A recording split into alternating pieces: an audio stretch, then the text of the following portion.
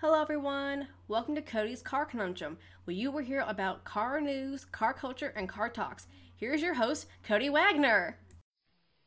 Hello, everyone. I am back again with another week of podcasting. I have a special guest this week, Mr. Ralph Gilles, head designer of SCA. How are you doing? Great. Good afternoon. So I guess we'll start off with the 12 questions I have lined up here. How did the engineering team get the Viper to be so sure? Well, the Viper is actually what we call a mid-engine supercar. So it's the engine's in the front, but it's so far back that the driver and passenger actually straddle the engine. So if you can imagine where your kneecaps are is where the back of the block is, kind of where the clutch is, I guess. That's why the car is so wide, so that the engine can fit in between. A lot of people don't know it, but it's actually 2 inches shorter than the latest 911. So it's shorter than it looks. Yeah, I actually did some research on that. It's even the wheelbase anyway is even shorter than a Subaru BRZ as well. Yeah, it's actually about the size of a BRZ. It's just a lot wider. Yeah, it looks bigger. That's amazing to me. Yeah. So what does a typical day look like for you? My day is kind of a neat thing. I mean, some days are honestly I'm answering a lot of emails and doing a lot of meetings because running an office this size is like running a small city sometimes. But a fun day is when I walk the studios and I get to look at sketches. I mean, that's my favorite time of the process is when ideas are literally pencil sketches or digital sketches, and we're debating ideas even without sketches. Sometimes just words and Post-it notes on a wall. So I just in general, I like the creative process. I like pondering the future with my designers and then watching it take shape. And then the other favorite part of strolling the studios and watching all the different, because any given day there's some projects, because we have like 7 studios. So some projects may be in sketch form, others are in full-size clay form, and others are getting to the shiny stage, I call it, where the car is pretty much ready to go into production. So there's kind of each process. As I walk through the studios, it's like a time warp machine going from the different processes. Yeah, the Chrysler Portal must have been very interesting to see come to life. Yeah, it was. It was a lot of fun to do, and that was a little quicker. Most cars take between 2.5 years to 4 years to do, and Wow. The Portal as a concept car, we thought about the car for over 2 years, but the actual making of the car took less than 7 months. Wow. What was the most frustrating car to work on in the wind tunnel? The wind tunnel, wow, frustrating. That's a good question. Well, sometimes cars that look aerodynamic aren't necessarily aerodynamic, and some cars that look, blocky can be actually surprisingly slippery. I wouldn't say none of them are frustrating because I love the process. My designers love going through the wind tunnel because you always learn something, even though no matter how long you've been designing cars, you always learn something because a little detail on the front of the car can affect the back of the car when you're doing aero. But I would say probably the Pacifica was fun because it's a good-sized car and trying to make it as slippery as possible, and it's best in class, and it's also the most aerodynamic van we've ever done. Yeah. And a lot of that actually came from the underbody of the car, parts that we don't have to do with, where engineering had to really be creative. And luckily, we had a brand-new platform, so you can really think about where every little hose and cable and suspension arm goes. And when you add that with the work we did on the top side of the vehicle, you get something really, really efficient. Wow, that's incredible. I remember reading a lot of comments of people trying to figure out what the Pacifica was based on. Yeah, it's its own platform. And honestly, it sounds really funny, but if for any reason you see one or you're at a dealership, it sounds crazy, but I would get on my knees and look under the car. It's beautiful how, well, it looks like a race car underneath, solely flat and really, and most of our newer cars are made that way. And to be honest with you, Europeans have done it that way. The new Alfa Romeos are that way from us. And there's just a lot more time being spent on aerodynamics in general in the industry. Yeah, the underside of the new Ferrari 812 Superfast is incredible. Yeah, at the auto show a few years ago, they almost hung the Ferraris upside down so people could appreciate all the work they did.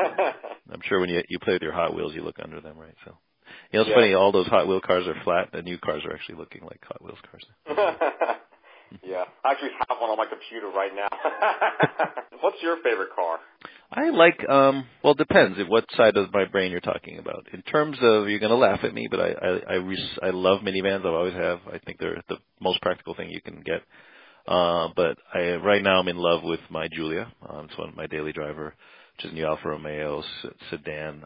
It does everything. It's a great commuter car. It's very efficient. It's very sporty. It's fun.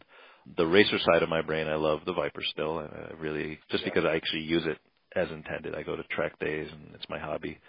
I do about 12 track days a year, and most of it's the guys I hang out with, but it's a lot of fun to really try to master that car. It's like a fighter plane on a road course, you know. Yeah, that's what a lot of people describe the cockpit as, fighter plane tight.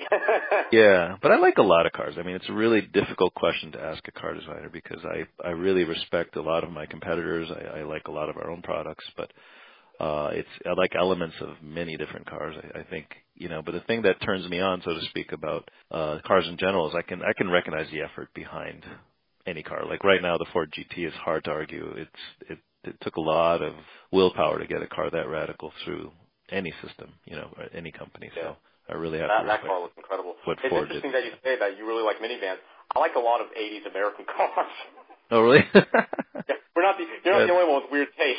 They were going, yeah, that was a quirky stage, you know. Even our little Omni GLH, you know, there was some really. Oh, I love those. They put big engines in some pretty homely cars and turned them into cool cars.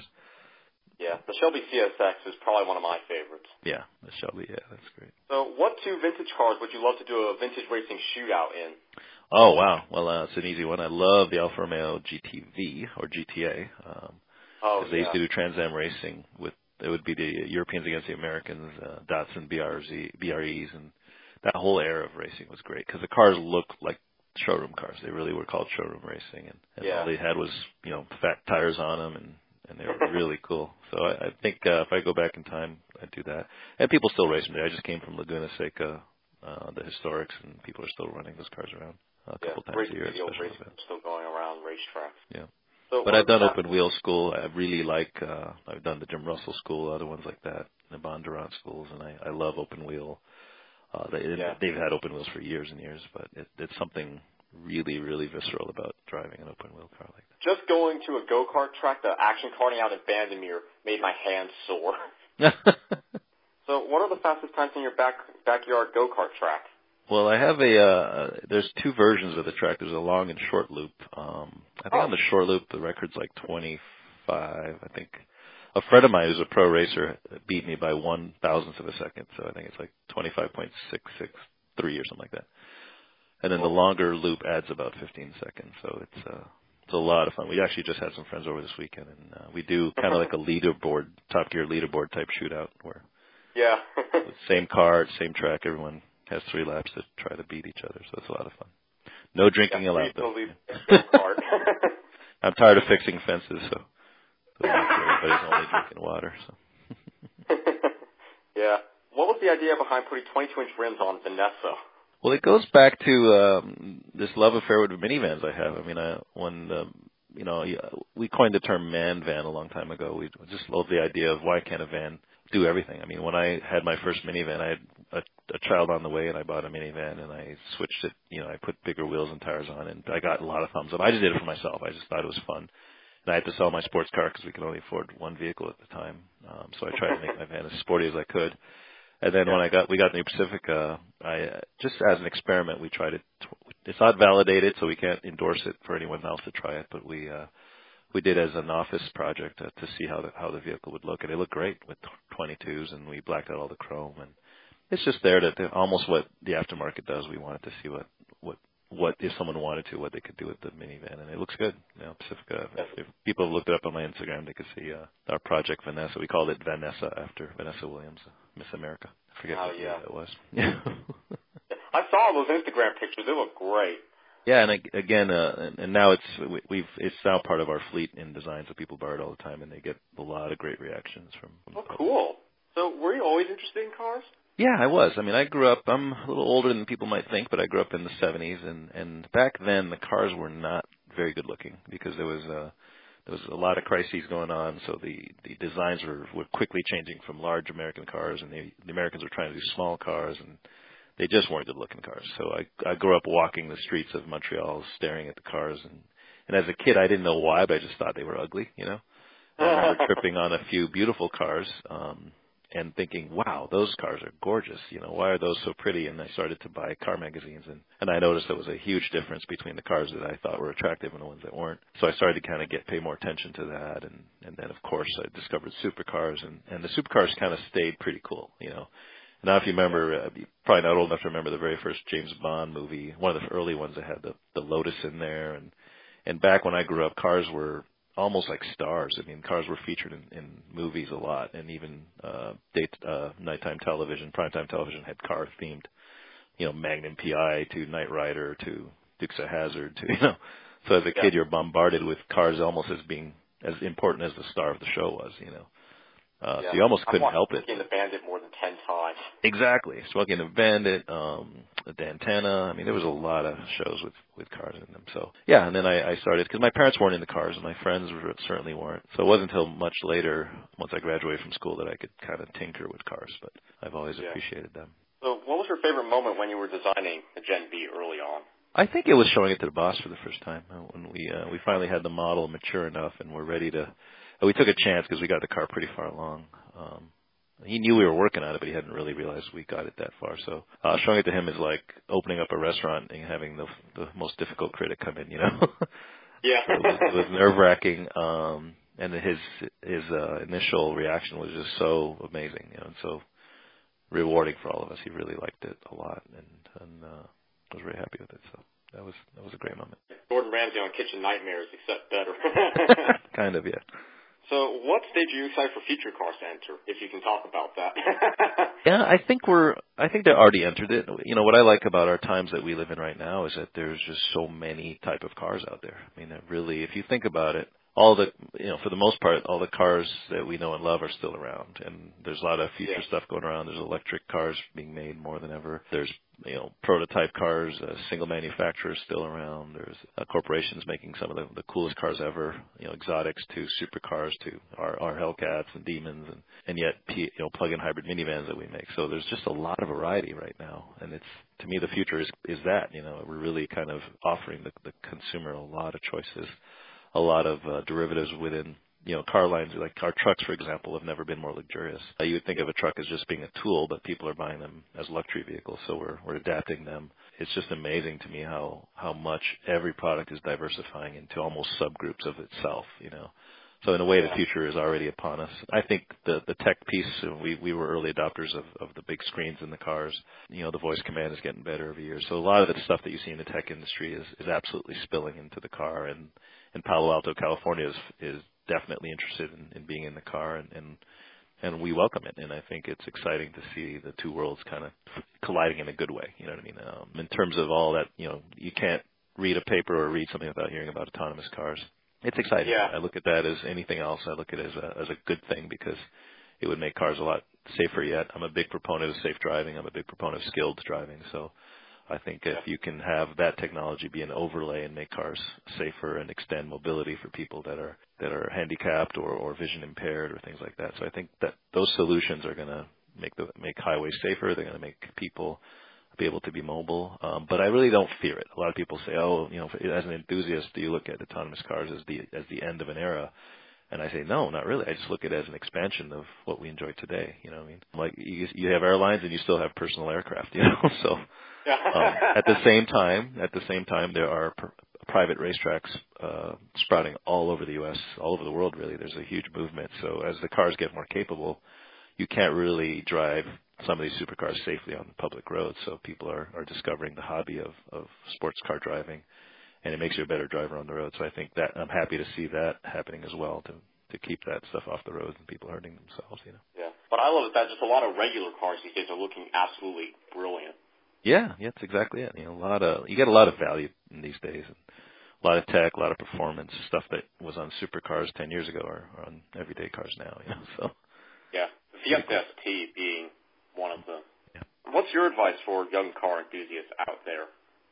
I think for one, and this is, I don't know who your audience is exactly, but I think the auto industry might be misunderstood sometimes, especially if you're not in it or not close to this area or areas that have, there's really, what I've noticed in my 25 years in the industry is how, especially in the last 5 years, it's fragmenting in a good way where, like I said, the technology piece has created new job types. I mean, right now, we have entire new departments that didn't exist 5 years ago, or we call it user experience. So we have designers that are dedicated to designing the experience of the car itself. The minute you turn the ignition on and the screens light up and the car goes into a sequence of events and all of a sudden you start interacting with the car, we're designing that experience today. Some of it's already on the road, some of it's yet to come. That's a whole field. Then we have vehicle integration, which is really exploding now. How do you combine hybrid systems with gas systems with autonomous systems all together and make the car seamless? I mean, it's a lot going on in the car. It's more complicated than spacecraft in some ways, you know. So there's a huge tech component that's really coming heavy into the auto industry. It's not just engines, brakes, and aerodynamics. It's really much more than that. And I think a lot of the smartest young graduates need to really think twice about not ignoring the auto industry and actually coming. You know, not that we're having a little trouble finding that talent because they want to go into the sci-fi world. They want to go into, you know, making movies and video games. I hear that so much that kids want to, you know, they play video games all their lives and now they want to go design them and make them. And I tell you, the stuff we're doing in cars is using that same technology. We actually use the same computers that the movie makers do and the video gamers use, right? So we have some of the coolest tech that we use to create the tech. So it's a lot of fun. There's a lot of opportunities in the automotive industry. Yeah. I hear the gaming talk all the time from my sister because she's big into STEM and she's kind of trying to figure out where she wants to go in the STEM fields right now. So gaming's a part of that as well. See, that word offends me, STEM. You know why? Because it's missing the A. See, I'm a big believer. I forgot to mention STEAM. Exactly. I'm an artist, but I rub shoulders with engineers every day, so I remind them how important the art piece, because it's always going to be part of what we do. You know, I think making what we do attractive and elegant. You know, designers don't just make it pretty. We really try to control the whole experience from the minute you see the car, use it. You know what I mean? So yeah, tell your sisters we're waiting for her. Yeah. We could use a girl just like her. Yeah.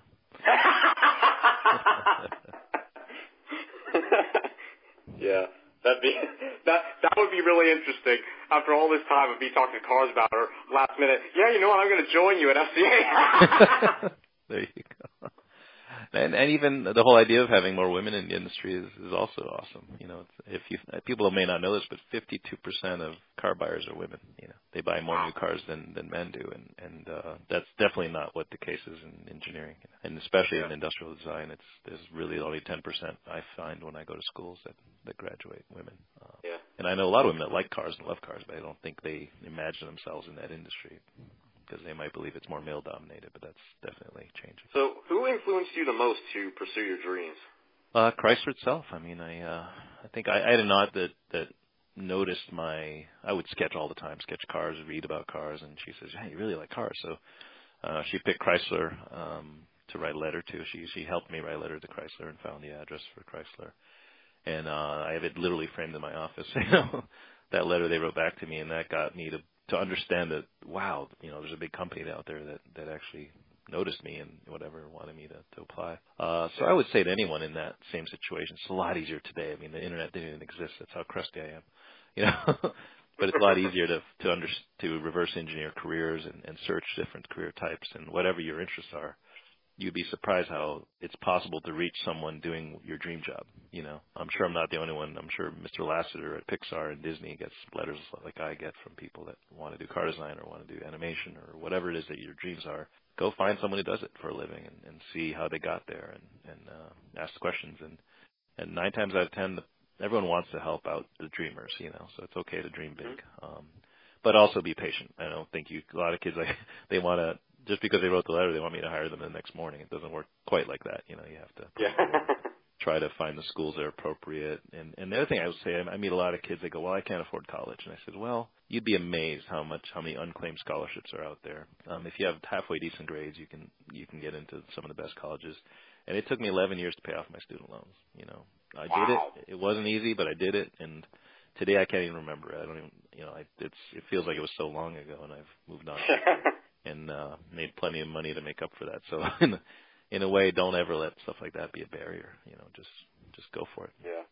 And what I found, a lot of schools offer scholarships once you're in there and you start performing. There's still more scholarships to be had. You know. Yeah. Don't ever let that scare you away. So yeah, and throughout my career, I've had great mentors. That's another piece of advice I give to a lot of people: is make sure you find mentors to help you. And I find this generation is far more open-minded to getting mentorship. It's a lot easier now, just with the way social media is. Yeah, I remember looking at my dad's Durango in the garage. I don't even know how many years ago, and that looking at it seriously that one time, I think is what really started it for me. Because then I found a bunch of online Viper games, and I started researching it, looking on more sites, and then the letter to you, and then here we are now. Yeah, so. See, you wrote me a letter, and we're on the phone now. So. Yeah. Yeah. Yeah. I'm also impressed by that. I love to see people take that chance, and so I hate to turn people down when they make the extra. My mom and my sister really pushed me to do that on Twitter, to write. You say, oh hey, look, I was that kid so many years ago. That's great. Yeah. Anyway, thank you for joining us. I am so happy to have you on. That was a lot of fun. Hopefully, it was enlightening and inspired anyone out there. So chase their dreams. You have just listened to Cody's Car Conundrum. Be sure to join us every Sunday. You can subscribe to Cody's YouTube channel at www.youtube.com/c/ViperForLifeACR. Be sure to get Cody's books on Amazon at www.amazon.com/cody-wagner/E/B019X728. If you have any questions or would like to become a sponsor, send an email to drtaffy777@gmail.com and put sponsor in the subject line. Be sure to follow Cody here so you don't miss any episodes. Bye until next time.